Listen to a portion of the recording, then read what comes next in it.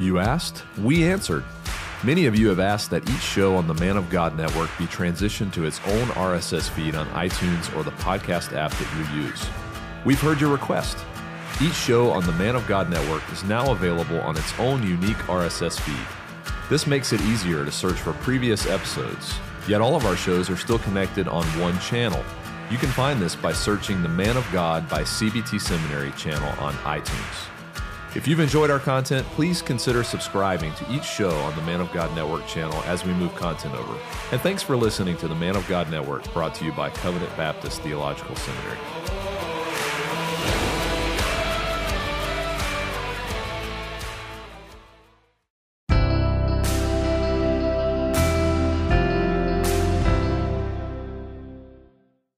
Welcome to Confessing the Faith, a theological and devotional walk through the 1689 Baptist Confession of Faith.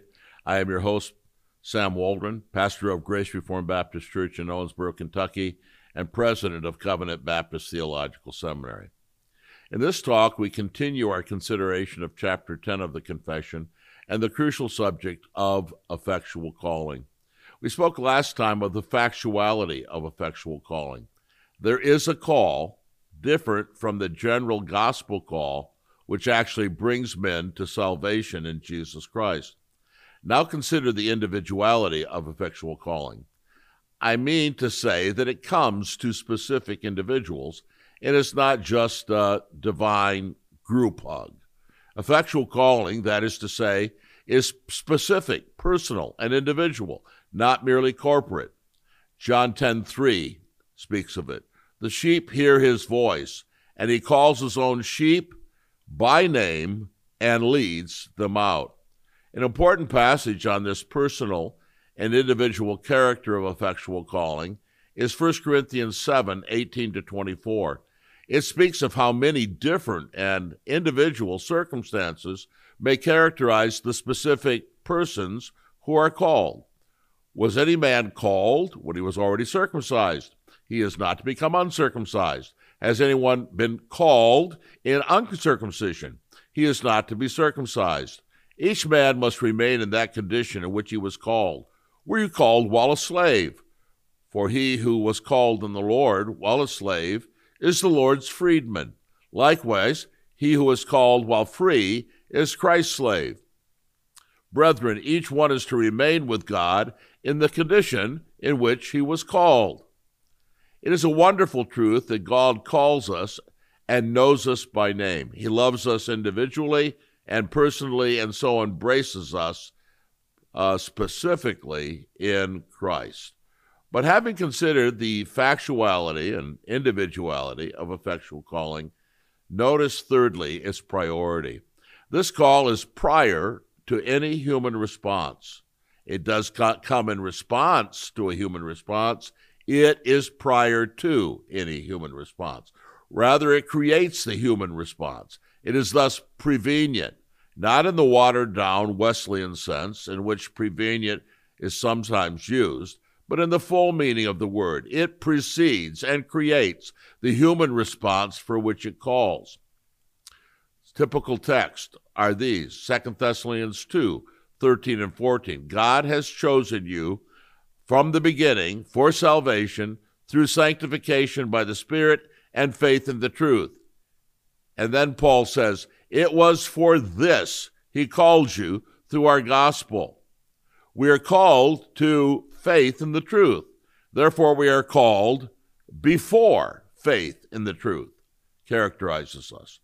Romans 8:29 and 30 is also clear. These whom he predestined, he also called, and these whom he called, he also justified, and these whom he justified, he also glorified.